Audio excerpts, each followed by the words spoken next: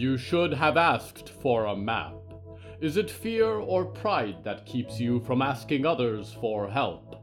Either bravery or humility, then, might have brought you safely home.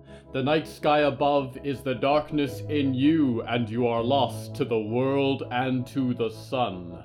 You step out of the car, the rain falls heavy on your head. You have lived a life without maps, and never once have you known where you were supposed to go. The right places have a way of finding you when you least expect them. The wrong turns have made you who you are. It is a slight comfort as you walk into the storm, but you can already feel that there are no road signs where you are bound, only the lightning illuminating a grim house on a distant hill and streaking across the sky to spell hello from the Hallowoods.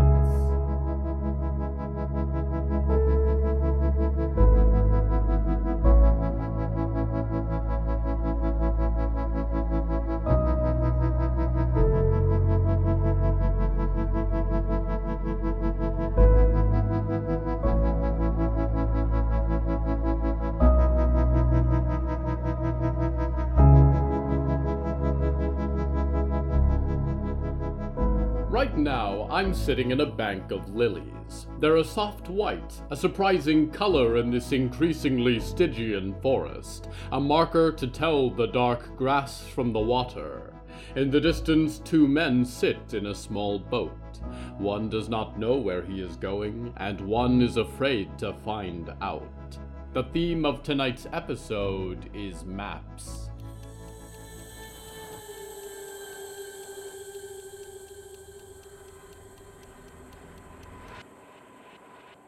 Jonah Duckworth held no malice in his heart, and a fishing rod in his hands. It wasn't that he meant any ill will to the perch or bass that drifted beneath the water, but drawing them up for market or supper had proven to be one of his only skills, and the fish were doing well for themselves these days anyways. "This one's for pike, isn't it?" the man sitting in the front of the boat said. His cable-knit sweater was full of holes, and his beard might have been hacked out of obsidian, but he was one of Jonah's favorite sights in the world. A nice catch indeed. The piece of tackle in his hands glittered white and red. "It is," Jonah said, looking away from his line. "That's the Dazzler, all right. Who taught you how to fish?" "Would have been my dad," Hector replied, looking through the tackle box. Each plastic compartment hid a different rubber worm or neon lure. "Haven't done much since. Land's easier to work with, and dredging for bodies ain't quite the same." "Yeah, well, when you get a yank while fishing, it's a good thing," Jonah said. "First time you've mentioned your dad." "Yep," Hector said, clipping the Dazzler onto his line. "Not the best time?" Jonah asked. "Nope," Hector said and cast out. The hook flapped over a few feet and plunked into the water, and he began to reel it in again. Jonah sensed some weight in the clouds and changed the topic. "Spent a few years fishing out of bits of Boston.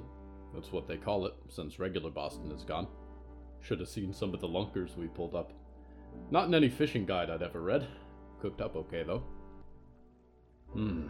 Hector said, sending his line flying far across the water and snagging it in a patch of bulrush. "But I've been thinking about Georgia. It's warmer there in the winters, and I think Ma would like to live by a beach. I hear there are flamingos down there.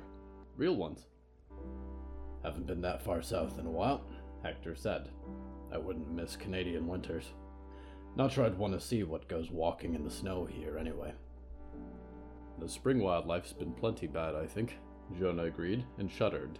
Needle teeth and bent hands at a huge shape beneath the water still woke him up in the middle of the night sometimes. He half expected dozens of glowing eyes to shine up at their boat any moment. "Why'd your family hike up to this neck of the woods?" Hector said. "Ma got it in her head that we'd all be safer up north, where no one could bother us," Jonah said.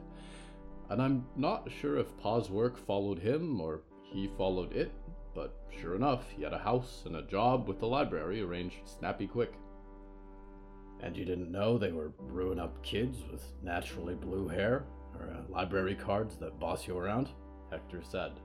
The mist hung only faintly above the water, and beyond it the forest's bleak expanse shrouded the horizon. The ripples from the boat upset the reflected clouds on the surface of the lake. "I wasn't really around by then," Jonah said. "It was like he was scared of us, or didn't care. Either way, he was always in his study, and I figured I'd go do things on my own. The world changed a whole bunch, but fishing is fishing. I felt kind of free on the water. No one to please. Just me." "I can understand that," Hector said, and paused.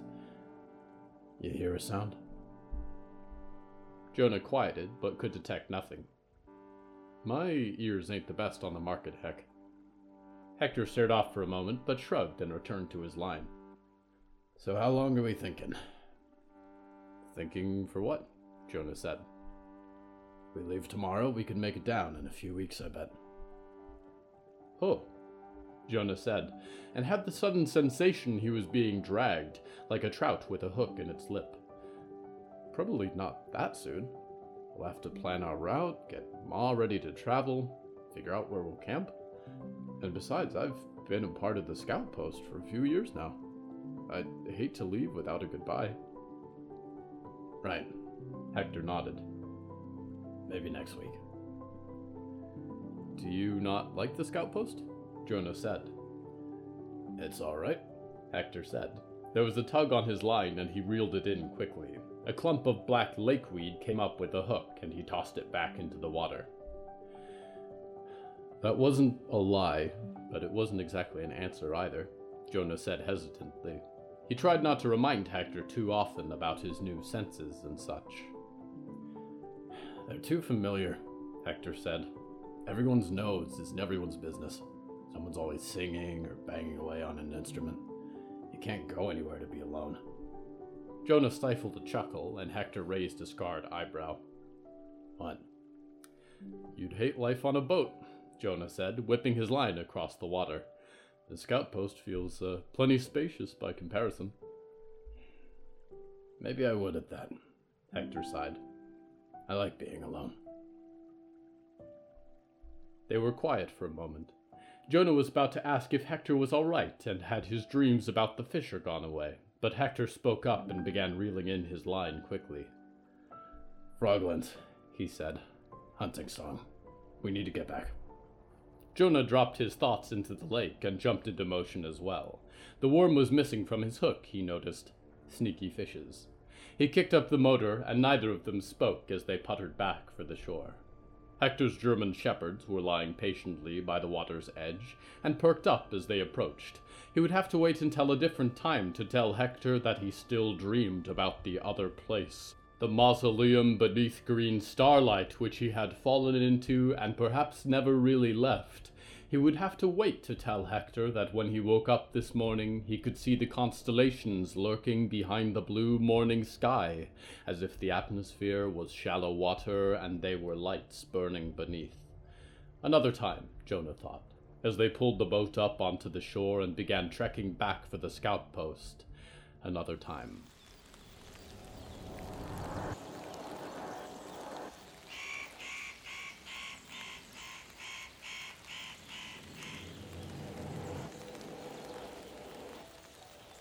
If you are tempted to try and navigate in the Hallowoods, perhaps you wish to reach one of the few remaining settlements or some forgotten home built for summer vacation, or you remember the coordinates of a hidden disaster bunker, a map will not help you much. The sea levels have risen significantly since the age of print, new lakes and shorelines have formed, and the coastal cities of old have become home only to fish and barnacle.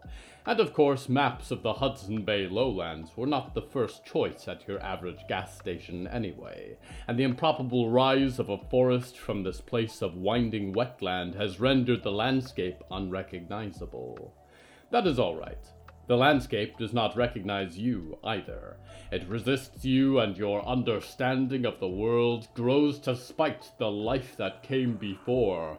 It is a haughty and a proud forest, and it is bold of you to think that a piece of paper will help to keep you from becoming lost in its expanse, wrapped in its roots, drowned in its nameless bogs. Your map will not save you from the endless north. We go now to one who holds maps in her mind.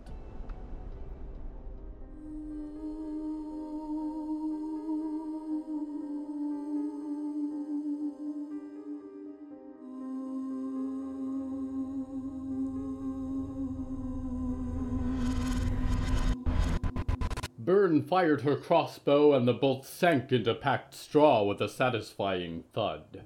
She was a few inches to the left of her mark and went to pluck out the bolt before circling back to her trainee.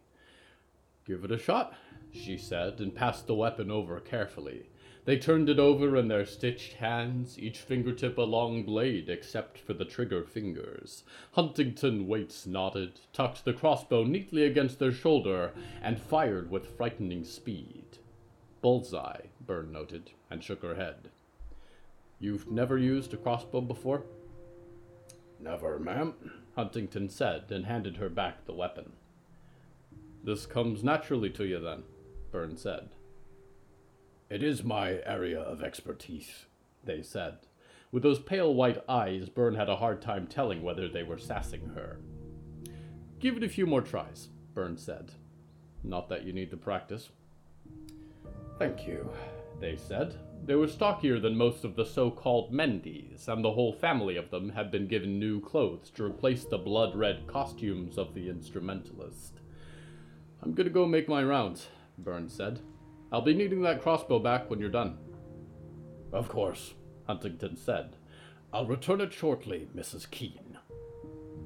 "Byrne is fine," she called as the patchwork hunter raised the crossbow and hammered another shot into the center ring. Scary good, these people were. She supposed that was the point. She felt set in her ways sometimes, but they made her look easygoing by comparison. Typically, it was her wife who paced the fort and checked in on everybody, but Byrne had been trying to keep an eye on the new arrivals. The sewn-together family had passed their entry interview, but she didn't quite rest easy that they'd invited a small horde of the undead to join their scout post family. There were almost as many pale eyes and knife fingers as there were McGohans. Townsend Rhodes she got along all right with. They had roughly the shape and personality of a refrigerator, and the patchwork butler had found a new project in restoring the scout post's battered vehicles. She waved as she passed the gravel lot and got a polite nod in return. Cookery Potts, likewise, seemed to fit right in. Cookery was cute as a button, although perhaps she just liked people who could make a good dinner. They were consorting with a few of the other scouts in charge of meal planning. She passed an open door and bid hello to Florist Scrubs, who ignored her. Hard to get through with that one. They'd thrown fits about dust on the windowsills and mud on the floors, and the books piled haphazardly in her room. Byrne did appreciate, though, that the scout post looked almost clean in Floris's wake. Stitchery pins she did not like, and it wasn't just the needle fingers. No amount of embroidered scout patches would change it. They walked around like a vampire and whispered like an evil advisor out of one of Violet's fantasy novels. The weeks had gone by, though, and not a one of them had been less than pleasant. Maybe she was the particular one after all, stuck with her crossbow and her judgments and her 39 dead things in the ground. It was hard to kill old habits, she thought, and came across all 7 feet of Leyland Blooms working in one of Violet's garden beds. "Hi, Leyland," she said. A pair of white eyes and a dour face turned to her. There was a flower in their hair. "The petunias are starting to rot," Leyland said. "At the roots. I'll have to pull them up, cut the bad away, leave them out to air a little while." "I suspected I was watering them too much," Byrne's wife said, coming around a trellis. The sun turned her fluffy gray hair into a halo, and her apron was stained with green. Byrne kissed Violet's forehead, ignoring the dirt. "Think you can handle the petunia situation, Leyland?" Violet asked. "Of course," Leyland said, hands piercing the earth like spades and pulling the flowers up. "Great. Thank you very much," Violet said, sticking her gardening gloves in her apron. I'm feeling ready for tea. Will you join me, dearest? Sure, Byrne said, taking Violet's arm in hers and walking through the inner gardens. How's Leyland? Very industrious, Violet said. And sweet. I've certainly appreciated the help. Have you seen Diggory lately? Byrne said. Violet thought for a moment. Not sure that I have. They seem to spend a lot of time with Riot and, Olivier. And that's about the last thing I thought I'd hear myself say. Byrne nodded. The instrumentalist's former lackey had stopped bringing down lightning storms on the scout post every time they threw a tantrum, which was an improvement. Still feeling all right about it? Violet said quietly, making for the dining hall. I think so, Byrne said. What is it? Violet said, and poured glasses of a sweet tea that had become the taste of scout post summers. I can get Big Mikey to talk about his feelings, and I know you much better. You're brewing like a kettle. Everything's different. All at once, Byrne said, and held her glass in both hands. The coolness was calming on her palms. Big Mikey drops us the daughter of a rock star. She brings Botko with her, right up into our neck of the woods. There are 8 dead people hanging out with us now. One of them's the son of the man who killed dozens of our friends. Plus we've got a kid who can ruin our summer crops with a mood swing. And we lost Walt. And all those people who showed up for him. I still wonder about all the things I saw. Instrumentalist is gone. Finally. Glad about that. But I just wonder now, what's next? Who's gonna step up and take his place? Nothing has ever been easy for us. Violet nodded, setting down a dish of biscuits. I can't quite believe that it's over, either. You were so frightened for so long. Even though I know he's buried beneath all those roots now, I still can't help but expect some mornings that I'm gonna hear violins in the trees. But we made it, Bernie Bear. She put a hand on Byrne's shoulder. We're still here, and we live in a quieter forest. There was a ringing outside then as the alarm bells sounded from the lookout's nest. Speak of the devil, Violet said. And he shall appear, Byrne thought, and felt for her crossbow. Damn it, it was still with Huntington. She dashed out the door regardless. What are we dealing with? She hollered. It was Russell McGowan sliding down the ladder from the lookout's nest, yellow jacket dotted with patches. Froglands at Lurch Lake, he called. And they've got Griffith College.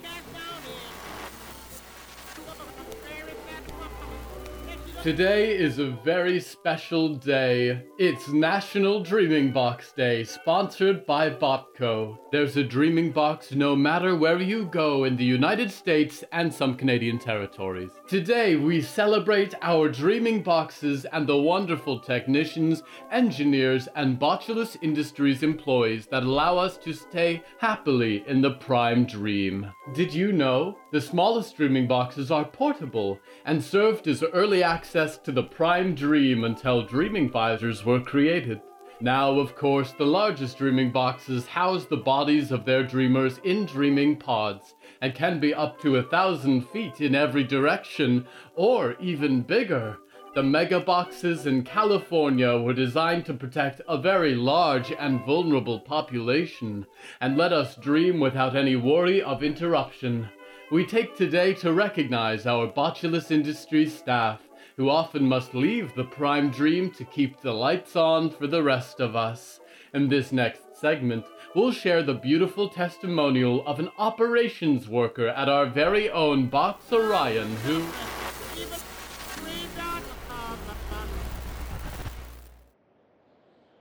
I have visited the Grand Archives of Zelkroizelk on several occasions, to sneer at the Nameless One and for other research. As you can imagine, there is a surplus of dry content on those eternal shelves, but I cannot imagine any of it is less interesting than what we've just heard. We return now to Byrne Keane. Byrne dashed up the ramp for the eastern wall. The deep song of overgrown toads filled her ears and shook in her skull like thunder. The scout post's residents scattered around her like birds, some to get to safety, others running for spears and bows. She glanced around but could not spot Huntington, and for a moment she thought she saw Riot stepping out of her and Violet's office on the far side of the fort. There was no time, though, and she reached the edge of the wall. The road to Lurch Lake was barely a path through the trees, branches tied back with colorful pieces of fabric, a little wisdom courtesy of Walt. Now, though, the darkness between the trees seemed to boil with small forms, webbed feet and glassy eyes darting out of the sunlight. There was a furious bray from beyond the bend in the trail. "Get the door closed," Byrne called. Around her the walls came alive with archers, and she felt the doors slam shut beneath her feet. The wild shrieks of the Frogland war song reached a crescendo, and then the Grifficaws burst from the trees and barreled down the trail for the scout post. "Hold!" Byrne shouted. The archers kept their arrows ready. There were 6 by her count, huge, unruly animals with twisted antlers overgrown with flowers and sharp yellow incisors. If they veered off the trail, the frogs were quick to correct them with flashes of spears or sharp sticks, goading them on for the gate. "Hold!" Byrne called, and she could feel the bowstrings tighten. The gigantic stags were almost beneath them now, shaking the earth with their hooves, sharp quills flying from their tails. She began to give the command, but a figure leapt past her and over the edge of the wall. Her crossbow clattered against the ground and came to rest by her feet. "Hold!" she yelled again, and watched as Huntington landed in the dirt 20 feet below, rolled to their feet with sharp fingers splayed, and roared at the approaching stampede. The pack broke in two. One reared up in front of Huntington, kicking the air.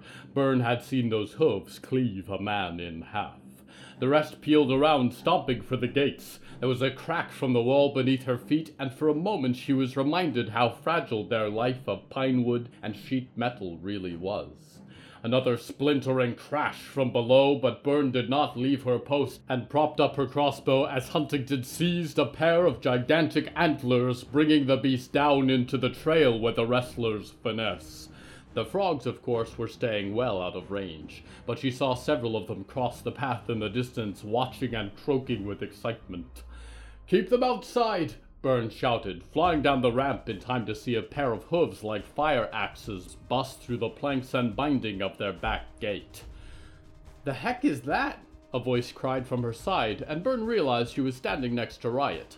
The kid had her sword in both hands and not a clue in the world. "That," Byrne said, and the goat-like face peering through the splintered door shrieked, "is a Grifficaw. Stay back!" There was a flash of blue in her peripheral vision, and Olivier landed beside them, staring at the gate in shock. "I said stay back," Byrne said. "Olivier, shoot it with lightning or something," Riot said. There was another kick, and with a final groan the wood buckled, and the back gates flew open on cracked hinges. The first Grifficaw stepped over the shattered boards, a destructive glint in its soulless eyes. There was a loud hiss then that reverberated from behind Byrne, and she turned to find a shadow with knives for hands racing for the doorway. Diggory Graves seemed to draw the beast's attention, and the Grifficaws bleated in unison, baring yellow teeth and scattering flowers from their horns. More than that, the reflections changed in their eyes, the shape of a boy wrapped in white fire which Byrne could not see in the daylight. The massive creatures poised on the precipice, large as a moose and 10 times as disagreeable. But in the next moment they were not more than a twist of long striped quills dashing off into the woods. On the trail up towards Lurch Lake, Byrne swore for a moment she saw a frog, a head weighed down with mud-caked skulls. It stared at her and grinned and was gone. "Oh my goodness," Violet said, stumbling around the corner and finding Byrne's arm to cling to. Byrne kept her crossbow ready in the other. "Why ever would they do that?" Violet continued. "We've done nothing to them." "The lines are changing," Byrne muttered. "Nothing to scare 'em. They'll be back." We have to get on fixing those doors right away, Violet said. Who knows what would come wandering in here? Those things are way bigger than they looked in Walt's book. Riot breathed and placed her sword back in the strap on her waist. She fumbled for a moment. She was also carrying a satchel stuffed with papers. Byrne sighed and stepped over to the gate, assessing the damage. People, let's get on these repairs, she called. We need at least a barrier here by nightfall. I'll go keep an eye on the walls, Riot said, and stepped up towards the ramparts. The witch and the revenant followed in her wake. It was not until the sun had set, until an array of scavenged boards had been assembled to fill the wound in her home, until her wife had fallen asleep beside her, that Byrne reflected on the day and found something she had missed. There had been a colorful piece of paper jutting from Riot's bag, the Botco map, with a cartoon graphic of dreaming boxes scattered across America. She's really going to do it, Byrne thought. She's going to try and leave.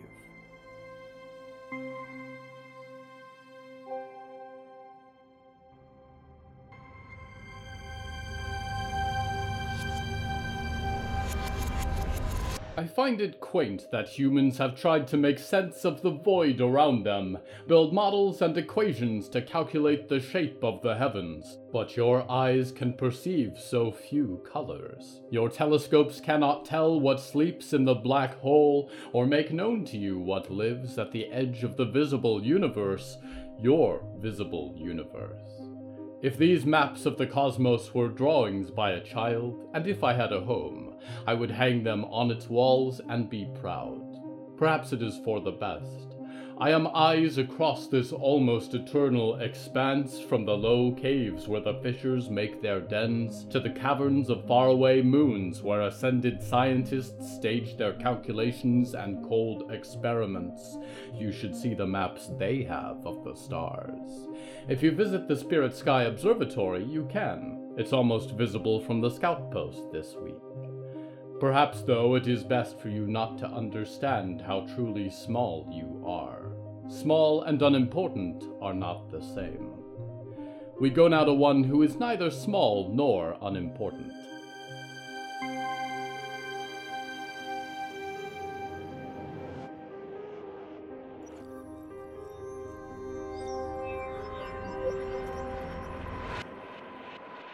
Are we there yet? The skull with the burning eyes said.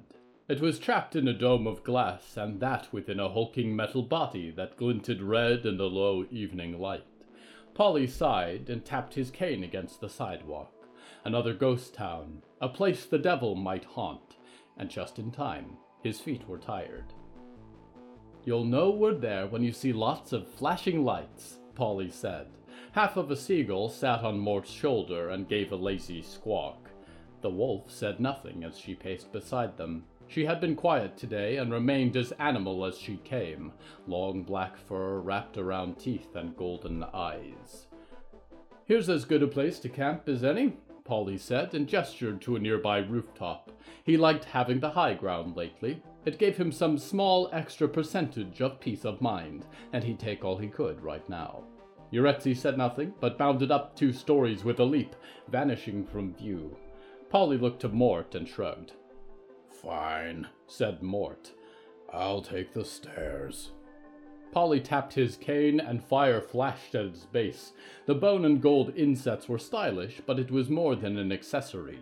It was a well-stocked furnace, an engine burning with a nuclear heart. With a few flaming steps, he danced up to the roof.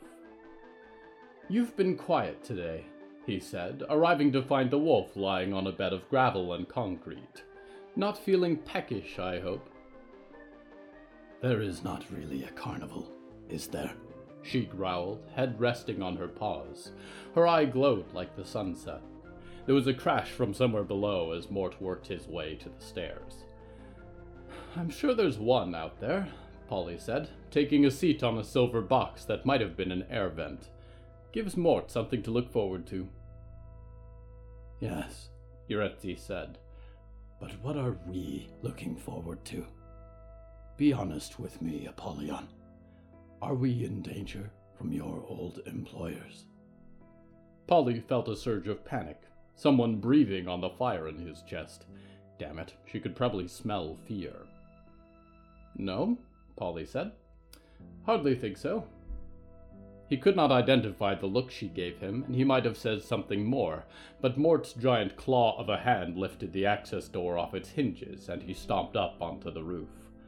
"I can't wait," Mort said. "I've never been to a carnival." "I've been with you for most of the duration of your life, Mort," Polly smiled weakly. "I know." Mort sat down with a thud, hydraulics hissing. His skull bubbled low in his tank. "You want to know a secret, Mort?" Yuretsi said, and when Polly looked back to her, she was more woman than wolf, a small brown shape against a gigantic sky. "I have never been to a carnival either." "First time for everything," Polly said, plucking a cigarette from the air and lighting it with his lips. "You'll both be in for a treat." Mort fell asleep quickly, his burning eyes not more than little green slivers of light, and the night sky was painted with 1,000 stars. "Are you worried they'll come for you?" Yuretsi murmured, almost asleep herself. "Is that why you stay up at night?" "Sleep would be inefficient. I'm not built for it," Polly said. "Besides, maybe it's Rick Rounds that you should be worried about." Yuretsi snorted. "If he ever comes crawling back, I'll bite his head off." "Good," Polly sighed. "I worry," Yuretsi said. "I was to eat your heart, drink deep of your blood, breathe in your fire. I think you are the last real demon on Earth now.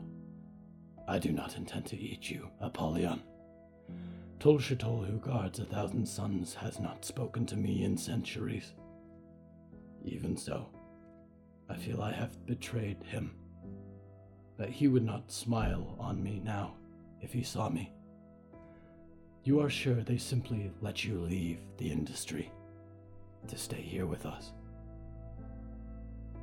"I'm not sure," Polly whispered, and thought for a moment he saw light in the distance. "But I think we're safe here." The Star Wolf was quiet a moment longer, and Polly almost thought she had fallen asleep. "What are we doing?" she muttered. "I suppose," Polly replied just as quietly, and closed his eyes. "We're looking for a carnival."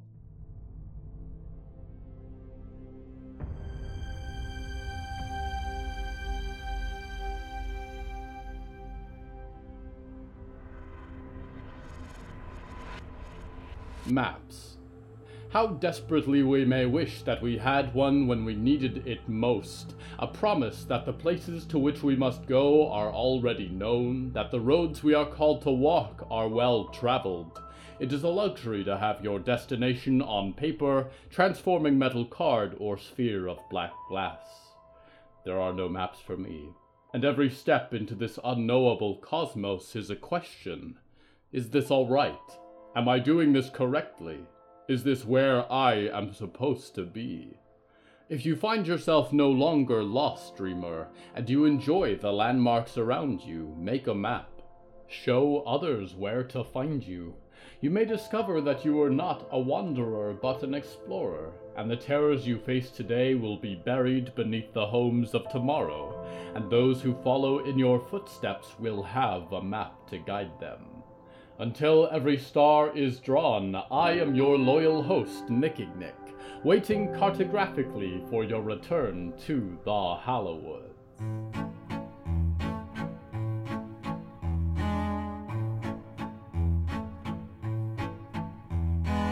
Hello from the Hallowoods is written and produced by William A. Wellman. Hello, that's me. If you enjoyed this show, please don't forget to follow it and share it with a friend. The bonus story that goes with this episode is called Super Spy, and is available on the show's Patreon at patreon.com/Hallowoods. Because we operate without ads or sponsors, our supporters are all that keeps the show going. Plus, supporters get weekly bonus stories, behind-the-scenes content, exclusive merch, and even more. Merchandise and episode transcripts are available at hellofromthehallowoods.com. You can even find us on social media at The Hallowoods.